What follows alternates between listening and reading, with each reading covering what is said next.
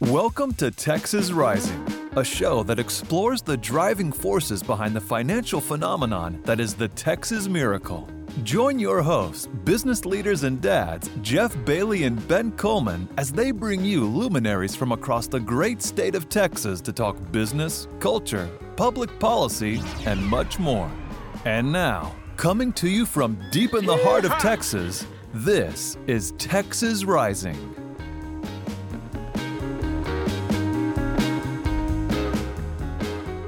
Welcome back to the next edition of Texas Rising. We're here with my friend Graham Frey, who's the outgoing CEO of Alpha and an inveterate educational entrepreneur. Looking forward to a great conversation on the state of K-12 education in the country as well as in Texas. And Graham, thanks so much for being here tonight with us. It's great to be here. Really excited to talk to you both. So I just want to get right to the heart of what we want to get to tonight. Give us your overall thoughts on the state of public education in America. That is a big question. We like to start out small. We like to start out small. Yeah. Thoughts on public education. You know, I think that education is in many ways, especially public education, which is so important to the overall development and foundation of our country, presents itself with a great opportunity at this particular moment. You know, a lot of us who have kids spent a great deal of time with them over the last couple of years. We've sort of talked about COVID over and over again and how that's impacted education and how it's impacted the opportunity to see what kids are doing, to get an eyesight into the classroom, eyesight into the overall experience. And what that gives us is the opportunity to look at what education can be. If you think about overall industries that have been disrupted over time, insurance, finance, automotive, right? Look at Tesla. But yet education is still this thing that we really run the same way we have for multiple generations. There are a number of reasons for that. The history of traditional education is well documented. If we really go back to the roots of education, it was a small community of people who brought in tutors, who brought in individual folks to help their children really grow and prosper. And I think we got back to that in some ways during the pandemic. We figured out different resources. We sat with our children at kitchen tables. We also realized that education goes way beyond the core curriculum. And it's really my hope that as we move into this next phase, that we see that as a catalyst for some of the change that can happen in traditional education. And you have to remember that one of the most important parts of a public education system is custodial, right? Many people need a place for their child to go that's safe during the day while they're at work. And that's just a factual part of it. But when we start to think about the potential with reshaping what education could be in the public landscape, using COVID and charter and voucher as a catalyst for that, it really gets to be a pretty exciting opportunity. And so if we think about the state of public education, I think it is returning to this point where it is this realization that we don't have it figured out, that it is going to be this moment of change and opportunity versus the older way to look at it, which is we kind of had this whole thing. We had an idea of exactly what that particular path was. And now I think we're looking at it with a sense of change. I appreciate that. And I think that lays the groundwork for a lot of the stuff that you've done, leaning forward and bringing new models into the world. You recently led a school called Alpha based out of Austin, which is a very unique model. Mm-hmm. Can you walk us through what Alpha is and what the methodology behind it was? Sure. So when we think about, this goes back to where disruption can occur in education. Alpha was started with three basic promises. The first promise was, and is today, your child should love school, which when we think about our overall educational experience, we think about being middle schoolers, a lot of days we probably didn't really love. I mean, I can tell you that when I walked into, and I went to a great K-12 school. When I walked in that locker room, that middle school locker room, I was scared. I don't know if I loved those moments, right? You and me both. Yeah. And then you think about the teaching component and trying to keep up. And the first premise of Alpha was to look at a 7-year-old and 8-year-old and say, hey, the next few years of your life are just going to be kind of grueling, ultra traditional. You're going to move through the day with a bell system. You're going to see snippets of information, but never really given a chance to master it. And it's not going to be your own space. Oh, and by the way, most of your teeth are going to be falling out during that time. You know, it's kind of a weird thing to tell a kid, right? Exactly. Or you're going to go through middle school. You're going to go through this coming of age moment. And it's, you're going to be trying to figure out your body and all these things. At the same time, you're going to have all this pressure about getting into high school. It's just, just an awful thing. So the idea, first was, what if we really made it a place that kids could be fully engaged in their day, that they could use the space in the way that they wanted to. So the space would be like a startup where there were no real classroom spaces, that there were super comfortable chairs. You could study where you wanted to study. What if you had control over what you wanted to do that day in the same way that we do? I have a list of to-dos and I can decide what I need to do first and how much time I'm going to spend. And as long as I'm accountable and responsible for those things every day, I can choose, what I want to accomplish. And then imagine this. What if I could go to the bathroom when I wanted to go to the bathroom, or get a snack when I wanted to get a snack? I mean, revolutionary ideas, right? And so that's really what we led with. We led with this concept that, Alpha could be this place that kids really loved, that they felt engaged with, and they felt ownership over. They felt a sense of responsibility and accountability. The second part of Alpha was the kids would learn twice as fast. And that was our funder and founder's revolutionary idea, that we could use adaptive software to do the bulk of instruction. When we think of adaptive software, we're basically looking at programs like Khan Academy or IXL. The idea that every child would be on their own learning plane or platform or pathway, and that they would be working on the content that they really needed to focus on themselves. So if we think about sixth grade, and we have 100 kids in sixth grade, we have a very natural curve. There's some kids at the upper end of that curve who are ready really for seventh grade content.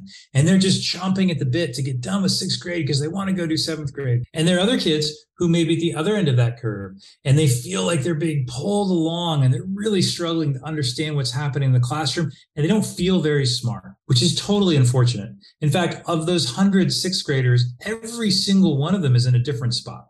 So what if you could actually create a plan for every single child, where the child was working on exactly what they needed to be working on?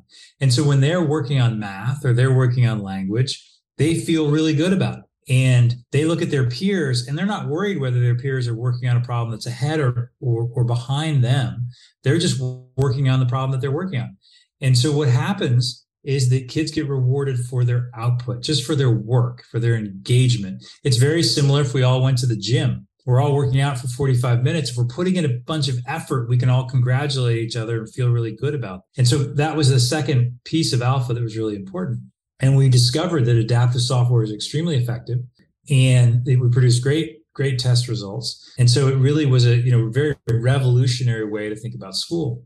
The software then enabled us to be more efficient with our school day. We found that we could reduce a 45 or 55 minute classroom period, to anywhere between 20 to 35 minutes. And then that meant that the rest of the day could be spent on life skills. Imagine if you had personal finance in middle school. Imagine if you learned how to do your taxes. Imagine if you learned how to do a presentation or do non-academic writing. I'm not sure if you guys write a lot of 5-paragraph essays anymore, but for the most of us, right, most of us, blog posts, right? Really good emails, really effective communication and short bullet points. Imagine if we started teaching that to children at a younger age. Imagine if we taught children how to give and receive feedback, the importance of that skill set at a really young age. And so that was really the overall approach. So it was those three pillars. It was love of school that led into this 2X learning component that then led into life skills. And it's been a really successful project. So, Graham, you bring up a really interesting point in terms of better life, whether they be professional or life skills, taught very much earlier on in the process. I'll give you an example. It's one of those things that's just frustrated me to see that some of the most dominant foreign languages in high schools today are still German and French. And with all due respect to the German and French peoples, those are not world dominant languages anymore, right? So it seems like to be a diminishing return for our students to spend time learning those languages. Or, for example, why do the vast majority of kids that study business have to wait till their freshman, sophomore year for the first time for them to get a lesson on the time value of money, right? And so my question then is, does business need to take a more hands-on direct role with both public and private institutions across the state of Texas to help set curriculum? In terms, obviously, the state sets curriculum, local communities set curriculum, granted.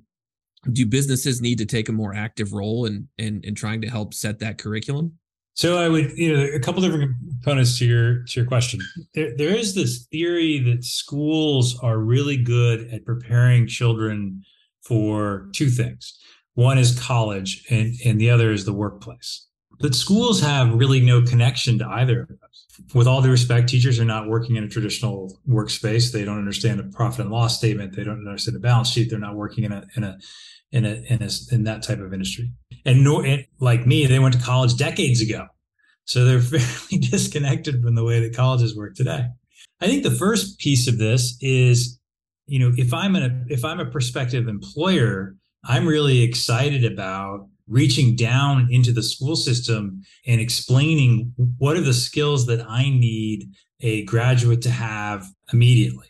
The second thing that I think is really interesting is imagine if I could graduate high school with a 2-year degree in a major that was relevant. So there are programs in the state of Texas, on-ramps, dual enrollment that exist with community colleges.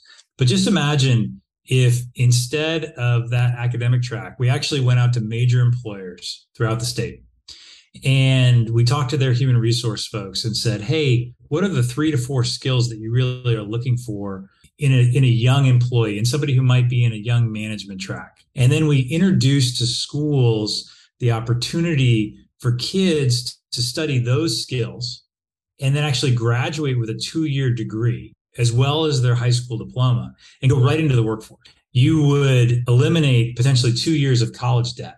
You would provide employers with a young, motivated employee who actually has these skills that they've been focusing on for 2 years of school. And so I completely agree with this idea that we need to have more influence from employers on what it really means to be employment ready or job ready, right? What does that mean for a high school senior? We classically always debate this with kids of, why am I studying this? What is the relevancy of this? And if we go way back, if we think about, the John Adams of the world, and we think about when you were ready to go to university, you were ready to go to university as soon as you completed your studies. It actually had nothing to do with how old you were. Now, granted, we know that coming of age and 18 is a really important year. However, when you're ready for what is next, you should really go do what is next. And so I get really excited about the idea of creating a separate group of pathways, like an applied CS pathway, where as a junior and a senior, I know I'd be completing my high school curriculum. At the same time, I would be doing amount of work that would actually get me a well-paying job right when I graduate from high school, which then eliminates my need to take on a bunch of debt. If I choose to go to a 4-year university, I've already got 2 years of work that's completed, or I can go get a job and then get some real work experience and then go complete a 4-year degree if necessary. So I think there are all kinds of interesting pathways. And one of the things that's unique about Texas, we're such an entrepreneurial state. We're so entrepreneurial when it comes to thinking about industry differently. And ultimately, that's going to bleed into education in that sense. So I want to go back to one of the tenets you all had at Alpha, which was the learn twice as fast. And I read a really interesting article yesterday on the front page of Hacker News. It was called There's No Speed Limit. And it was about a gentleman who went to the University of Berkeley for music and found a mentor who basically taught him the first semester of the Berkeley class in 3 hours. Sat down on the keyboard, did all the chords, and like that learning actually accelerated such that he passed out all his classes. Right. And as I look at my kids, look at my education, like how do we accelerate and get kids to their full potential? And at the same time, there's a whole cohort of kids, to your point, that are barely keeping up. How do you think about scalability of some of these really innovative models that to some extent are kind of biased towards people who are already high performing education folks who want to learn? Vice, we have literally hundreds of thousands of kids in urban districts and other areas that maybe didn't have a great family background, were barely keeping up. How do you think about allocating resources and those two like very different things where society needs to somehow educate and manage? Yeah, there are a couple different threads to your question. I think the speed limit comes because adults impose artificial standards and barriers on children. We do it all the time with our own kids sometimes. You're going too fast. My favorite example, I just did this with David Perella. I was talking about this. I don't know if you remember this, but I would read ahead in middle school and high school. I'd read like the next chapter because I'm really excited. And I'd walk into class and say, hey, I just read chapter 8. And the teacher would look at me like, we're only supposed to read through chapter 7. I'm like, yeah, but I was really excited. They're like, no, you can't read ahead. How dare you go beyond, right? And you're thinking like, okay, right? Yeah. Or the kid who's like, I'm just really excited about that next math problem, and you're like, well, we're here, right? Same. So I think that is we put these artificial. This is going to be too hard for you, or it's going to be too difficult. And versus letting kids like, I don't know, go try it, and then sometimes you're amazed, and you know what? Sometimes it's too hard and it falls apart, and that's okay. And the kid goes, all right, how do I figure this out? And sometimes it's not, right? So I think that's the artificial barrier that we put in on children that we've really standardized in our systems. That's unfortunate. And we just get, that's a whole other conversation about, I believe our relationship with risk in children has just completely been warped. And it's really detrimental to children in that sense. We're just producing a very fragile group of children. If you look at the top 10% of learners in the country, they're really well serviced. It is the most competitive realm. It is hardest to get from 90% to 100%. In any sort of grade level, right? That's where it's easy. It's particularly easy to get from 50% to 90%. It's really hard to get from 90% to 100%. And what we should see in that is that there's a tremendous amount of opportunity to provide resources to, for lack of a better term, under-resourced communities. We have to be careful, and it's not just impoverished areas. It's not just districts that are not being successful, but it's the extent of all of education, of kids who, especially with COVID, are really struggling. I was with a gentleman from the Hoover Institute not long ago. If children today get back to their 2020 learning level, so their pre-COVID learning level, they will experience between 6 and 7% less in their overall income for their lifetime. And it could cost the United States up to about $7 trillion in GDP. And that's just 2020, because at 2020, we were already moving in this negative direction. It's the first time ever that we've seen sort of the mean continue to drop.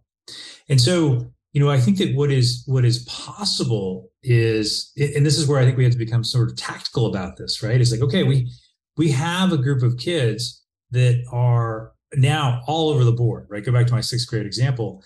And if we apply software appropriately to start to bolster some of these skills, right? To really create this level of mastery and to really create this acceleration, similar to what we experience at Alpha, I think you'll be able to, and there's some other groups that are doing this, I think you'll be able to, to move kids back into a point where they can be competitive.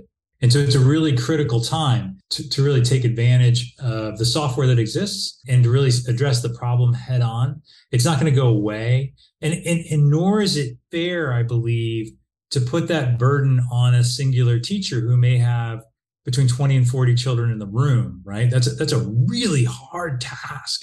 And so we have to, instead of thinking about what is a better lever, we have to actually change the lever, right? We have to rethink the problem and figure out a new way to approach it, because what we know in our current system is that even if we got back to the way it was post, pre-2020 or pre-COVID, we would still be in this decline. And now we have to make up for the decline plus the learning loss we experienced over the last 2 years.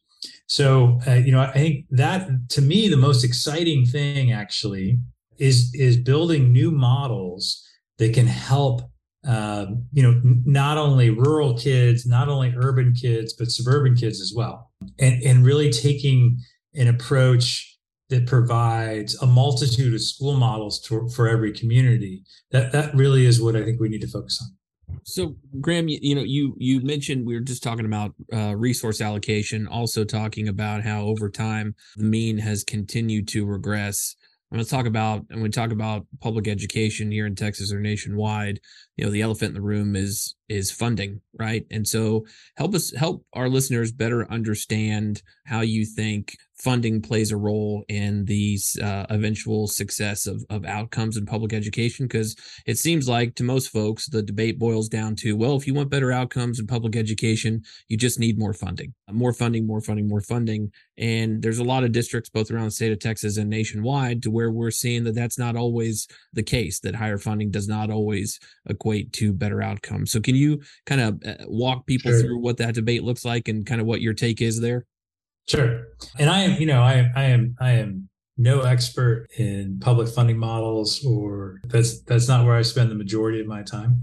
But what I can tell you this is, and this is an unpopular opinion, I don't believe it's a funding problem. We have a habit in education to, it goes back to my lever analogy. Instead of rethinking the lever that we're pulling, we just pull the same lever different ways. And that becomes extremely expensive. You walk into a school and you sign in at the front desk to get your kid out of class, and you sign in at the front desk, and then you go to another room and you sign a slip of paper which is handwritten, that person hands it to another person, right? And then another person actually goes to the classroom to get your child and then escorts them down. So we're like 5 people in, and I'm just picking up my kiddo to go to the dentist. It's just an incredibly inefficient system. And the difference between education, let me rephrase this. One of the things interesting about education is that education will borrow every once in a while systems from business, but business is never borrowing software from education, right? Maybe a Quizlet or something like that. But yet so many of the tasks are really similar, and CRMs, so on and so forth. And so, ultimately, public education is just an education at large, including private schools, is an incredibly inefficient system. It is largely a human endeavor. So it is largely a system that is plagued by legacy facilities. Facilities are really expensive. And I believe that there is the ability to restructure and become more intelligent about the deployment of the actual curriculum that's there. At the same time, some of the per pupil funding numbers are pretty paltry. And if we think about, what it costs to actually drive a child through the system, it costs much more than what is being funded. In my mind, there are 2 answers to that. One answer, obviously, is you can always chase more funding. I think the last time I looked, the budget in Texas is somewhere around 54 billion for education. I mean, it's pretty large. So one thing you can chase is, well, we just need more money. I look at this a little bit differently. I think about it like, okay, well, if I've only got this much money, like, what can I do? So go back to your question about language. If I have a limited amount of funds, maybe I can't offer French. Actually, maybe I don't offer a second language at all. Maybe that's something that we do outside of school, because the reality is it's not as relevant as it once was, right? Which is a completely unpopular opinion. But how effective is language learning in school? Arguably not very effective. Many of us took lots and lots of language classes, and we can't remember much of that sophomore Spanish or French or German, or whatever we took. And so the other problem is that we ask every community school to solve every problem that every child has when they walk to the door. And so just imagine that, if I've got if I'm Houston ISD or I'm one of these big ISDs, and anytime a child walks up, it is my responsibility to provide that child with an education, which is an awesome task. At the same time, it's an impossible task. Mm-hmm. And the child who needs a lot of services, and the child is super accelerated potentially, yes, there's some funding and there's some ways to move money around, but the baseline is I'm using the same sets of dollars. Now, private schools, different problem, right? Because they don't have that same thing. So I think that it's really the way we've set up the problem that leads to the funding issue. If I have to take every child who walks across the threshold and have a very limited number of dollars, and I don't have the opportunity space to be really innovative because of the bureaucracy that exists around it, sure, I'm gonna run out of money, right? And so we have to go back to rethinking that problem entirely. And so I really push back on this idea. And granted, I've not run a big district. I've spent a lot of time with those guys. I have a ton of respect for them. But I push back on this being purely a funding issue. One of my stories I like to tell about this was I love the idea of getting same people in the room. And one of my favorite things to do is to get all kinds of different educators together and talk about the same thing. Educators usually work in silos. We're really bad about sharing ideas because we always feel like we're competing with each other, which is nonsense. There are tons of kids. Back in Arizona, when I was running a pretty successful private school, we used to do a bunch of stuff with the local district. And I would invite all these other districts, and we'd invite all these other private schools. We'd have lunch and spend the afternoon talking about all the things we're doing. And one time we decided to take this really cool sort of field trip. And I said to my friend who was the superintendent of the local district, was like, hey, can you get a school bus to just take us all? Because that's going to be the most efficient way to do it. And he just sort of looked back and he looked up and he looked at me. He's like, man, do you know what it takes to get a school bus? I've got to have my assistant fill out this form, and then I've got to figure out where we're going to get the money, and then I got to figure out who's going to drive, and then I got to figure out. And I said, stop. I got a school bus. It's fine. I'll do it myself. All I have to do is ask. He's like, man, I'd appreciate it, because I just think, like, poor guy, just to get a school bus, right? It's just this form and this form and this thing and this thing. And he's just tied by all these things. And I just can't imagine. Again, I haven't run one, so I don't know, but I just can't imagine how difficult it is that, when every child's walking across the threshold. One of the questions I have is a little more meta. And I look at like the traditional system we have right now, where folks show up and they sit in nice, neat rows in the classroom, and they maybe take classes for an hour. And one could argue that in the early 1900s, maybe you wanted to train folks for a certain type of job in the factories or whatever. But as you think about it, Graham, like what should be the purpose of K through 12 education in the 21st century? You like asking these really big questions. Well, it's the first principles thing. Like, if we don't know what we're aiming for, sure, how can we design the system around it? Yeah. And I think it's a great question. And I think a bit of it goes back to education was largely very flexible over its history until really the late 19th century. If we go back to the origin, if we think about people like Alexander the Great, right? If we think about the notion of potentially owning a small farm, and if all three of us owned small farms, and one of us said, hey, I just hired somebody to teach Latin, and he said, oh, great, my kids will come over at that point in time. But it was really applicable to whatever the concept of apprenticeship, right? It was really applicable and flexible. It was not something that took up the whole day. It was not custodial. And so I believe that certainly education today is disconnected from what are the outcomes that we want. But your question is a really important one. Every time I sit down with a school leader or a board or a private school, I talk about backwards mapping. I ask a pretty simple question. What is it that you want the graduate of this institution to know, to be able to do? And often it's really lofty, right? I want these children to be world citizens. I want them to understand empathy for others. I want them to. And then my next question is, where in your program do you do those things? And they'll say, well, we teach foreign languages, and that introduces our children to the world. And there's no direct correlation right there. We have a social emotional learning program, and that teaches empathy. I really push back on it. And so you have to start by saying, here are the 2 to 3 things that I want every child to be able to do when they walk out of here. And these are the things that our program is going to do. There's all this mission creep. It happens in companies. It certainly happens in schools. Schools have been asked to do all kinds of things, right? Not only do we have to be a state champion in football, we also have to be a state champion in robotics.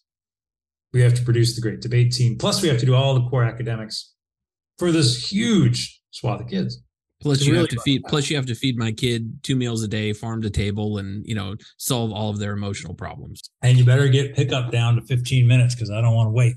So, so I think it is, and with this, we've also lost the notion of a community school. I have this little place in Idaho, and they take off a certain number of weeks every fall for the spud harvest, because they're picking potatoes and they're helping out their parents on a farm. And nobody thinks twice about it, right? 3-4 weeks off a year. Mm-hmm. Right? Mm-hmm. There's schools that I've been connected to take hunting season off, because that's one of the ways they feed their families. Mm-hmm. Right. And the season happens when it happens, and off you go. Well, the K through 12 calendar, and certainly in Texas and most states, is still fundamentally based around an agrarian seasonal calendar, right? Yeah, there are a couple different misconceptions when we think about the agrarian piece of this. There were a couple of papers in the late 19th century that actually talked about the importance of summer was that kids needed a brain break, that if we had too much school, it would actually cause some mental harm. There are lots of different I've never gotten to the heart of exactly, and this is something I need to appeal to somebody who's spent more time, of why we have summer vacation the way we have it. But it is true. So think about this. I mean, just if we digress for a second. If I'm a fifth grader and I finish fifth grade, I take in Texas, I'm finishing late May. I've got all of June, all of July, about 2 weeks of August, and I show back up in August. And I have a new teacher in a new classroom with a new group of kids with a new schedule. It's the same thing as getting a new job every year. Imagine if we finished our job in May and we had this nice summer where we just got to sort of take a little sabbatical, and all of a sudden, bam, we had a new boss in a new place, and we had to figure it out real quick, super fast. And then we finally, by the time we figured it out, guess what? We're back on sabbatical. And then we do it again. That's a great analogy. I've never thought about that way. That's a great analogy. It's 0 sense. We don't do that to ourselves, right? We talk about consistency. We talk about the importance of kids having fundamental security and safety, and the idea that they are, that they know they're known and loved. I mean, it's really important. But how, if their teachers are constantly changing, it's really hard to get to that point. I think that is, if we just think about the way that we manage kids through this process, it's largely fairly difficult. But we go back to your original question. I think that this is the point that really has to change. This is what I talk about when we think about what is a different lever. What is the purpose of education today? Is it just getting kids into college? What's the purpose of college in the modern sense? Go back to my little thing about, the 5-paragraph essay, right? If we reflect on college, is a 4-year, does it have to be 4 years? This really makes sense. I have one college age young man, my family, my eldest son. College is a $400,000 to $500,000 endeavor. He looked at me and said, "This isn't worth that." It wasn't me. It's like, why would I do this? That's a seed round for a startup that could change the world. Change the world, right? Yeah. Or it's a lot of debt, right? A lot of debt. And wait, you know what we don't do? We actually don't teach kids in high school that they're going to college as their first major business decision. I'm going to graduate from college. I'm going to graduate from high school. I'm going to go to college. And the first thing I'm going to do is sign a piece of paper that says I owe $40,000. Never had a job. I might have had a job, bagging groceries at H-E-B or doing something great. Landscaping, cutting grass, whatever it is. $40,000. Imagine if I don't finish. I'm a year and a half in. I've got all this debt and I actually don't have the piece, I don't have the degree. So I think, absolutely right. We need to rethink what the purpose of education is. We need to think about how efficient it can be. We need to think about what are the outcomes that are really appropriate and make sense. And we need to think about that relative to the amount of information that's available to us. It's always been my belief that I could take a really, really smart kid who's entrepreneurial and stick him in a library and they can learn everything that's there.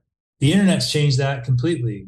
Benny, you and I have talked about this. When I was in India talking to school networks there, they would say, look, we have access to all the information. Information has completely become democratized from that perspective. We can go get whatever we need. We don't know how to take that information and plug it into a school. That's where an alpha comes in, right? The beauty behind that. But these kids have access to so much information. And if you really talk to your kids about subjects they're interested in, you'll see them drill down in the internet. My eldest son has a Twitter feed, which is curated just for the war in Ukraine. And every day he will send me a note about some sort of obscure thing that he's discovered, a foreign policy paper, an issue with the Russian military, whatever it happens to be. And he will read 4 or 5 different articles. There'll be some marginal revolution stuff in there, some Tyler Cowen. There'll be all these great things that are in there. He's never taken a course that's ever come close to that, right? He's learned all that on his own. Mm-hmm. And so it really makes you pause and go, what are we doing this for? And so I'm not going to be the person who's going to say, I know what the purpose of education is going to be. But I do believe it is this opportunity. And go back to the early question of, if we're the state of Texas and we know that we're attracting all these major businesses and we're really thinking about this is going to be the fuel that is going to continue, these employees are going to continue to be a part of this great industry, this great economy that is Texas, how do we take those leaders and take those great HR deployments and say, okay, how do we shape what we do next? Right? How do we use this as that opportunity? Can you describe to us what kind of innovative models are emerging in Texas in particular that you're really excited by, so folks kind of know what's out there and what they can look out for? Yeah. Okay. Texas, innovative stuff. I'm always super excited about Acton. It's been around for a little while now. I love the idea that children's curiosity fuels school, right? So the kids are excited about what they're going to do every day. My buddy Ray Gurn, Higher Ground, has relocated his company here. Higher Ground is, one of the best models, 0 years old to 6 years old in the country, possibly the world. And they just do such a wonderful job at Montessori. They're really bright about it. They're really well-trained teachers. They're super earnest. Basis is here now. Basis historically has been arguably the best charter program in the country, maybe just one of the best programs overall in the country. Really accelerated from a curriculum perspective. I love the habits that they teach kids. It's a lot of rigor and a lot of hard work, but kids respond really well to it. And it just shows, we talked earlier about the standards and what you can push from that. And obviously I love Alpha, right? The idea of what you can do with adaptive software and what's possible and potential from that perspective. Little school in Austin that I love called Longview, which is a math-centric school. It's not growing past Austin, but if you're here, you should take a look at it from that perspective. And then there's some national trends that I think will work their way into the Texas community. There's a program called Prenda, which is really a parent-driven charter school model, which really allows you to spend more time with your kids in a small pod type environment. And you can't forget the models that are not just school-centric. There's models like Kinjo, which so your kids, they play Roblox or Minecraft, right? What are they doing when they're actually on there? So Kinjo actually creates this ability for parents to look in and see what their kids are doing and then actually create quests on top of that. There's Synthesis, which is started by the Ad Astra guys, which I really like. There's a little company called Join Ender, which is Texas-based. These are all Texas companies. Synthesis is actually California. Mostly they're Texas-based companies. Join Ender is an Austin-based company. It actually takes Minecraft and enables kids to build a portfolio of skills that then they can market so that at a young age they can go get a job. So the Kinjos and those types of programs, the Join Enders are really neat. It's such an exciting time in education, not only because of the mainstream programs that are changing, because the fact that people are actually taking that step to be entrepreneurial and build those new programs, but also there are these side programs, right? One of my favorites is Hack Club. They spend a bunch of time here. It's all student run, but it's the largest group of computer science programs. I go on and on about this. There's just so much richness out there that you can go find. And this goes back to sort of my statement of saying, figure out what you need from your school and then figure out how much more, what more can you create from a pathway perspective for your children. And I'm not talking about running all over town and just all the extracurricular stuff. A lot of the stuff is just simply online stuff that you can do at home. My favorite thing to do for kids in the summer is for them to play and read. But so I'm not talking about just pushing them all over town, but there's really a lot of great stuff. And I will tell you, the amount of good stuff coming out of Texas is amazing. And I'm a little biased towards Austin because I'm here, but between UATX, right, and these K-12 programs, it is happening here. The education entrepreneurship that's happening in Texas is extraordinary, second to none. So, Graham, that's kind of just to wrap up here. I guess my fundamental question to you is, with that mindset, and in terms of continuing as a state, continuing to put workers into the workforce that provides that fuel that drives the Texas economy into the future. How can we as parents, how can we as communities continue to help foster and drive innovation in our schools? What can we do? What can listeners do? I think the number one thing is to be involved. We, for a long time, have simply put our kiddos in a plan and just followed along. We've just stuck to that pathway, and in many cases our kids were in great shape, and they're great people in schools who are looking after them. But I think we have to, at this juncture, take a step back and think about ourselves as parents and as families, and first and foremost decide what's the value system of our family, and what are the outcomes and the pathway that we want to build for our children. And then we have to work with schools to make sure that they are supporting that academic pathway for our children. And, it is my true belief that schools aren't supposed to be the solution for all things that are happening in families. It is my belief that schools are, it's a little bit like a toolbox. I want my school to create this academic toolbox for my child, and I'll take care of the values and the systems and the SEL and all that stuff after that, right? The social aspects of it. But, first and foremost is be aware. It's pay attention to who the school board is, right? There's a lot of conversation about that right now throughout the country. It's get to know your teachers, right? Get to know who's teaching your kids and figure out how you can support them. It's pay attention to what they're doing in school, right? And it's also understanding that your kiddos are going to need support outside of what happens at school. They may need some acceleration, and you can provide that, right? Don't push that all back on the school. They may need some bolstering. It doesn't mean your child's behind. They may need some policy and some skills. Take that upon yourself. Don't look for somebody else to just go solve those problems for them, right? And I think if you can create that type of environment for your children, that you'll ultimately be more successful. And I think the final thing that I would say, as I say to most parents, I go back to this pathway thing. Don't get caught up in the cocktail conversation, right? Don't get caught up in where my kid is going to college or what my kid's reading versus what you're reading or so on and so forth.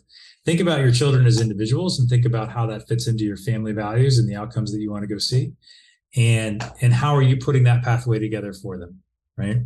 How are you exposing them things that are really important to you, whether that's faith, whether that's service, right? Community. Think about how you're building that resume for them and helping them do that, and do that with an earnest outlook. Well, Graham, thanks for that. And thanks for the preview. UTAX panel is going to join us next week for our post-secondary education discussion. But I love the passion you have for education and how you've devoted your life to this. It's inspiring. And thanks for doing what you do, and can't wait to see what's next for you. Thank you for having me. I really appreciate it. Enjoy the conversation. Graham, thanks, buddy. Take care. Thanks, guys. Take care. All right, well, folks, we're going to try something new this time. Instead of doing Hear Ye, Hear Y'all, we're going to dive into a little debrief on the conversation we just had with Graham. So, Geoff, initial reactions. What are your thoughts? Yeah, listen, it's the age-old question, how do you disrupt an established industry? And I think there's a lot of different ideas that people have that, a lot of low-hanging fruit when it comes to driving innovation in education. But I think Graham brought up a lot of really good points. And I think my fundamental question is, do we have a bureaucracy, an established bureaucracy that would even be open to that innovation in public education in particular? And listen, I think a lot of times it sounds like folks are, you're attacking teachers when you say things like that. Listen, I'm married a teacher.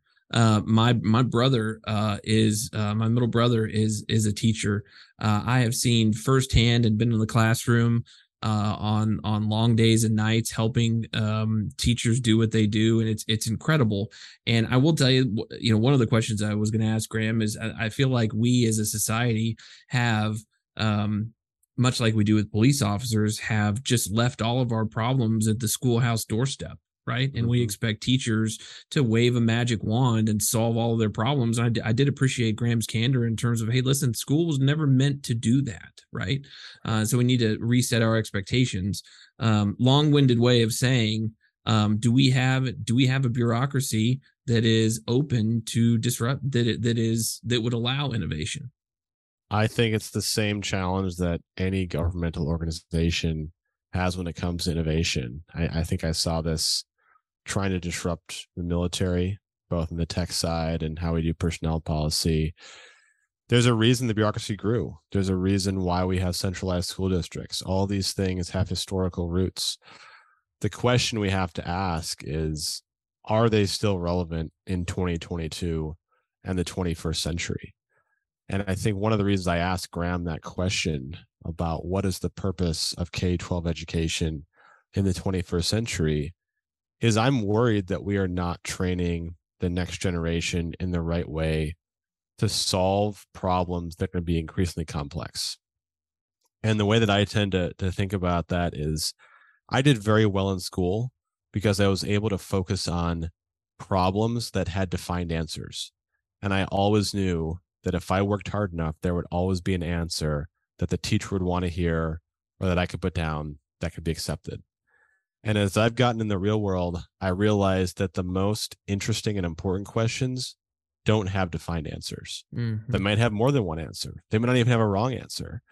And so how do you develop the mindsets and the skills to just dig and dig and dig and search, not even knowing what the end state is, but knowing that something magical is out there? And being on this entrepreneurial journey, like, I don't know if there's a right answer or not. I can't just sit down and fill in the Scantron or do the proof on the blackboard that'll get me to product market fit or profitability. It's a big fat cloud of ambiguity. And are our schools training our students, top, middle, or bottom, to face a world that is not going to have easy answers? And I'm just not sure we are. Yeah, no, I would agree. One of the also the challenges that I struggle with is, so we find ourselves in this inflationary environment, right? So we're seeing these 8.5% CPI prints. Wages are rising, which is a great thing, but wages are rising because we have to play. It's in addition to having to compete for labor, which means we have to pay people more. The people in turn have to pay higher cost of living, et cetera. I think the challenge we have from a business standpoint is, in the business community, we are very comfortable paying up for talent, right? So we find ourselves in a competitive and a tight labor market. That means I'm going to have to increase. I've got a job posting out there, and it's one of thousands that are open in the marketplace. So I'm going to have to compensate that role more to attract a higher caliber quality of talent. But then at the same time, I think we, even as business leaders, hit this psychological wall when we view public education, right? And we don't, for whatever reason, aren't willing to think the same way about teachers in the classroom. And I will say to those that aren't familiar with what DISD has done, to their credit, DISD over the past several years has made a concerted effort to pay their teachers more. And so they recently announced here that the average starting salary for a teacher in DISD is now $60,000 a year. And based on the competency and the performance of that teacher in the classroom, they can earn upwards of $90,000 a year. I think that's phenomenal. What we do in the business community is reward our top performers with high salaries and high bonuses. And why in the world, to your point, Ben, in terms of those most responsible outside of the parents and the family for preparing students for the world ahead, why wouldn't we want to compensate those folks as best we could, as well as having high standards for their output, right? And I just think, for whatever reason, the business community, we're willing to pay people in the workplace, but not do so in the classroom. And I think that's a fundamental problem. Yeah, well, it gets into competition and what drives people's motivations. But even circling back to your reflection on, is the bureaucracy able and willing to adopt new ideas? The litany of programs that Graham mentioned near the end that are coming to Texas alone actually gives me hope, because I think many parents don't realize the resources that are out there. Certainly some do, and there's a reason why these schools like Synthesis and Enders and have popped up. But there are so many resources that parents can leverage outside the traditional schooling model, that once those start to take hold, those will form their own nodes. And Graham alluded to this, but the impact that COVID had has been catastrophic to learning, but it's also been a boon for innovation. You see a lot more people going the homeschooling route, and there are certainly challenges with homeschooling, but the communities and homeschoolers that I know actually have formed their own networks and their own communities of people to get the skills that are normally gotten at a more formal public education setting with a more robust and a more flexible schedule. You see other programs that are creating pods, where you'll hire a teacher just out of PhD program or out of college and pay them $80,000 a year for 10 kids that really focus in on specific skill sets. As these things emerge and come to the fore, you're going to have some that are going to fail, you'll have some that succeed, but it's going to be the creative destruction that drives the American economy forward. And I think America is on the cusp of some revolutions in education that we don't appreciate, but that will have meaningful impact in our society. Yeah, so it's that creative destruction is a really important point. And again, one of why I think I'm a big proponent of school choice, and why I think competition amongst low performing schools is so important to give parents the opportunity to not have their children trapped in a low performing school. There are a myriad of reasons for that to happen, and a lot of those reasons are often school specific. So there's not a blanket reason why schools are failing. But I do believe fundamentally injecting competition into a process is going to make the outcome better for all involved, first and foremost. But secondarily, I think the struggle there is whether that competition be closing poor performing public schools or granting public dollars for charter and private school tuition. I think the challenge is, how do you still ensure that you have a high quality, high performing classroom for those that are, quote, left behind, right? That aren't in the lottery, that don't earn a seat at the table at the new private school that is opened up. How do you ensure that you're still focused on the kids that are left behind there? So it's again, I don't have the answer, but certainly something that I think is important to remember. Absolutely. Well, it's something that's recently gotten notoriety or excitement. Arizona just passed a pretty significant school reform bill that allows students to be funded as opposed to systems. And what they're doing is giving $7,000 that were normally going to go to a school district to the parents to spend however they want, whether it's send their kid to public school or private school or augment their education. And I raise that to say it's likely that Texas could see something similar emerge in this coming session. I know there's a lot of work behind the scenes going on. Governor Abbott has recently come out and endorsed a proposal there. And that would be a sea change in terms of how parents can allocate dollars and educate their own children. But at the end of the day, it comes back to what Graham was saying at the end, is parents have to be involved. You have to, and I found myself, I think I'm more interested in education than most people I know. And yet I've deferred to the school I send my kids at to educate them. And that's a choice we've made. And I've chosen not to lean in and do the augmentation things that I would love to do, but they're probably getting good enough education. There's just so much we have at our fingertips to impart the type of life skills, knowledge, and cultural artifacts that are important to families that they can do these days. And I think that's convicting for me to think about how empowered I am to actually teach my kids in the way that I think they should be taught, as opposed to just deferring what the school board may have ceded to. Well, I'm so glad that you brought up with Graham, the first principles question of, what is it that we're trying to accomplish with modern public education or modern education in general. And, I bet you if you took, the heads of the top 10 largest ISDs across the state of Texas and asked them that question, you would get 10 different answers, right? And so, and I think it's a really important question to level set when you're trying to accomplish a task, let alone one as important as educating our kids. What is it that we're trying to accomplish with this? And is it we're trying to prepare folks for the workplace? We're trying to prepare folks for college? Well, okay, great. But what does that mean in terms of tangible delivery, in terms of skill sets that they need to, when they walk across the threshold as 5-year-olds into kindergarten and they, leave as, 17, 18-year-olds after 12th grade? What is it that they're able to go out into the world and do? And I just don't think that's a set of coherent deliverables. Certainly, there's no doubt on a piece of paper somewhere, this is, the state of Texas says, just by core curriculum and standardized testing. This is what they need to be able to do. But 9 times out of 10, it's just not the case. Or if it's a mismatched skill set that they're walking into the world with. One of the questions I'm curious to get your thoughts on, we talked about life skills, and I'd love to get your reaction. What are 5 skills you wish you had learned in high school that you think should be mandatory for kids to learn in 2022? Professor Coleman, I was not told there would be a pop quiz today, so great. Listen, great question. First and foremost, and that's why I brought it up.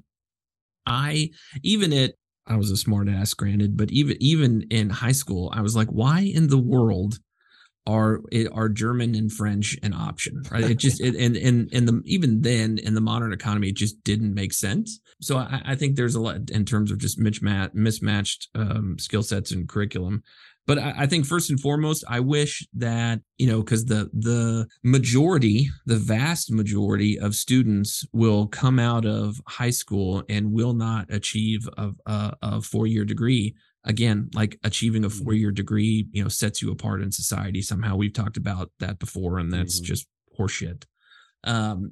But at the same time, meaning they're going to, graduate from high school and directly go into the workforce or go into the military or do any number of different things. And I think those folks should have a baseline fundamental understanding of finance, right? And what is the time value of money, and how does interest compound, and what does it mean to take out a mortgage, and what does it mean to take out a car loan? And I think these are all things that, regardless of your ultimate education attainment, those are all things we're going to need to learn how to do, right? And we all need to have a better understanding and a better financial literacy. And so I think that's the first and foremost what I wish coming out of school I would have had a better grasp of, and certainly everybody around me. Let me think about some others, but I think that's just top of the list. What I think would have been really helpful. Yeah. How about you? A couple of my own. Yeah. A couple come to mind. I think personal finance, absolutely. And I think all the things you mentioned are spot on. I would also add, like, the impact of taking out loans for college, what the stories around people at 45 who are still paying those off. But I think for me, one is the art of persuasion. So not just how to persuade people, but to recognize when the dark arts are being used against you, whether it's for marketing or political purposes. I think that would be really, really useful. The second is related to health. So understanding diet, truly what goes into your body and what impact it has on you. And I say that having just drunk a milkshake because I was craving some sugar before this, but the tie between the body and the mind, and then physical fitness. Yeah. How can you lift or run or do cardio? How does bind together, and what are the impacts on your physical experience? I think that's a really important thing to understand. And then, maybe this shouldn't be a formal curriculum item, but honestly, how to engage with the opposite sex, just understanding how the different sexes view dating and relationships. And I guess you kind of get it in health class or whatever, but it's all biological, as opposed there are some real interesting psychological elements. And the last would probably be how to navigate the internet. The internet's a tool, and this actually just came up as we were talking to Graham, but it's a tool for good or ill. How can you use things like Minecraft or social media to build a brand? How can you use things like YouTube or Wikipedia to really get deep on a topic? How can you avoid the dark parts of the web, or at least understand they're there and what the trade-offs are? You think about it, and there was a study I just read that 74% of teenagers spend their entire day immersed in the internet. That they're self-admitting to that. And we don't know how to navigate it. I'm an adult. I don't know how to navigate the internet. They're spending their entire lives on this platform. Sure. What is an internet 101 orientation? Just basic functionality, but how should you avoid the bad things or the scams or being induced to send things to someone, whether it's financial information or pictures of yourself to others? there's no training whatsoever on that. And that's what's getting folks in trouble, or they're missing opportunities on the flip side. Yeah. So there's just something that come to mind for me. So I think those are all fantastic. One of the things that just came to mind is I also really would have appreciated, because I think it's just one of those things you just have to kind of learn by doing, and that's great. But it would have been really nice to have a better baseline to better understand how to interview for a job and how to put a resume together, because again, those are life skills that regardless of what you do, and I mean regardless of whether you go to college or not, you're by and large not going to understand how to do it. Right. And as somebody who failed miserably at doing it at a number of jobs early on, and now interviews people and looks at people that just, you can tell hopefully it's their first interview. Otherwise they have no clue what's going on. Right. Yeah. You wish that everybody had a better baseline understanding of how to put a resume together. Yeah. And how to seek out job listings, how to apply for those jobs. If you're granted a job interview, how to conduct yourself on the phone, how to conduct yourself in person, all those kinds of things that, again, I think would benefit everybody across the board, because it's something we're all going to have to do, right? Totally agree. Well, in closing, Geoff, I'm curious, what's your view of your kids' education so far? Well, how would you grade it on a scale of A to F? I would give my kids' education so far an A plus. And I will tell you, we moved to the school district we're in specifically for that reason. We certainly pay a premium to do so, but as a family, that was one of our priorities, and we are incredibly blessed to live in a great school district where kids can focus on what's being taught to them in the classroom. And I think the fundamental challenge for the vast majority of school districts, I mean, just take DISD, take Houston ISD or Austin ISD. We're just talking to Graham. Take any large ISD in the state of Texas, and DISD in particular, and it's something like 90% of kids in DISD are on hot lunch, right? And so you've got kids that are coming to school in the largest school districts across the state of Texas, and the solid meals that they get on a daily basis are at school. They get breakfast, they get lunch. So if I walk into a classroom hungry, if I walk into a classroom and there's strife at home, I walk into a classroom and I've got a single mother, single father, and I can the anxiety of having to support children on one income is palpable, and I have that hangs over everything at home. I come into a classroom and I've got a family life that's, whether it's abuse or violence or drug abuse or alcohol abuse, and I walk into the classroom and I'm expected to excel on a standardized test. I think these are some of and I say that in the context of my children are blessed in that they do not deal with that. Their school district does not deal with that. Now, one of the main reasons, arguably, why the school district performs so well, but how is it that we as leaders in the state of Texas can address some of those other issues, right? I don't know how you legislate a nuclear family. I don't know how you legislate individuals to make better choices in life, whether that be picking better mates, whether that be not abusing drugs or alcohol. I don't know how you legislate that. And so that's sensing a little bit of frustration in that these are issues that are palpable, that drag down students that come into the class and they want to learn and they want to do well, but there are so many issues that there's so many hurdles between them and the chalkboard that they've got to get through, right? And I don't know the answer to that, but I do know that as fathers and as business leaders, that's the calling of our lifetime, right? And figuring out, because so many of our other issues across the state, that's the genesis of, right? But that's a long-winded answer. How would you rate your kids' education to date? I think it's good. My wife and I have good conversations about how we should educate our kids, and we're in a very traditional Christian classical school, which has all of the pros and cons that you can think of. The kids are pushed, they're reading traditional literature, they're memorizing things. I've always had a bit more of an edgy view of the world, and how do we bring in some disruption? How do we push them? How do we use new technology?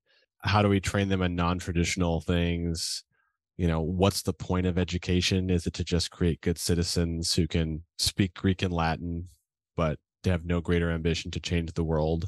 And so I guess I always want a little more pushing of the envelope.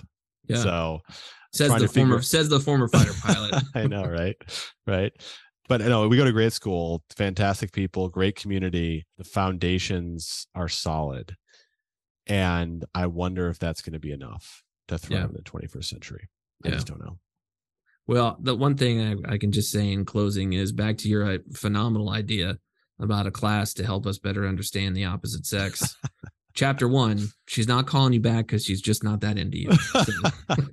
I think both you and I learned that lesson many times the hard way. All right, Geoff. No, this has been great, Ben. I appreciate the conversation. It was great to chat with Graham. And thanks so much to everybody for listening to another episode of Texas Rising. Thank you for listening to another episode of Texas Rising with Geoff Bailey and Ben Coleman. We hope you enjoyed the show. If you did, don't forget to like, subscribe, and leave a review of the show wherever you listen to podcasts. Well, that's it for us this week. And remember, folks, keep on the straight and narrow, don't mess with Texas, and we'll see you next week on Texas Rising.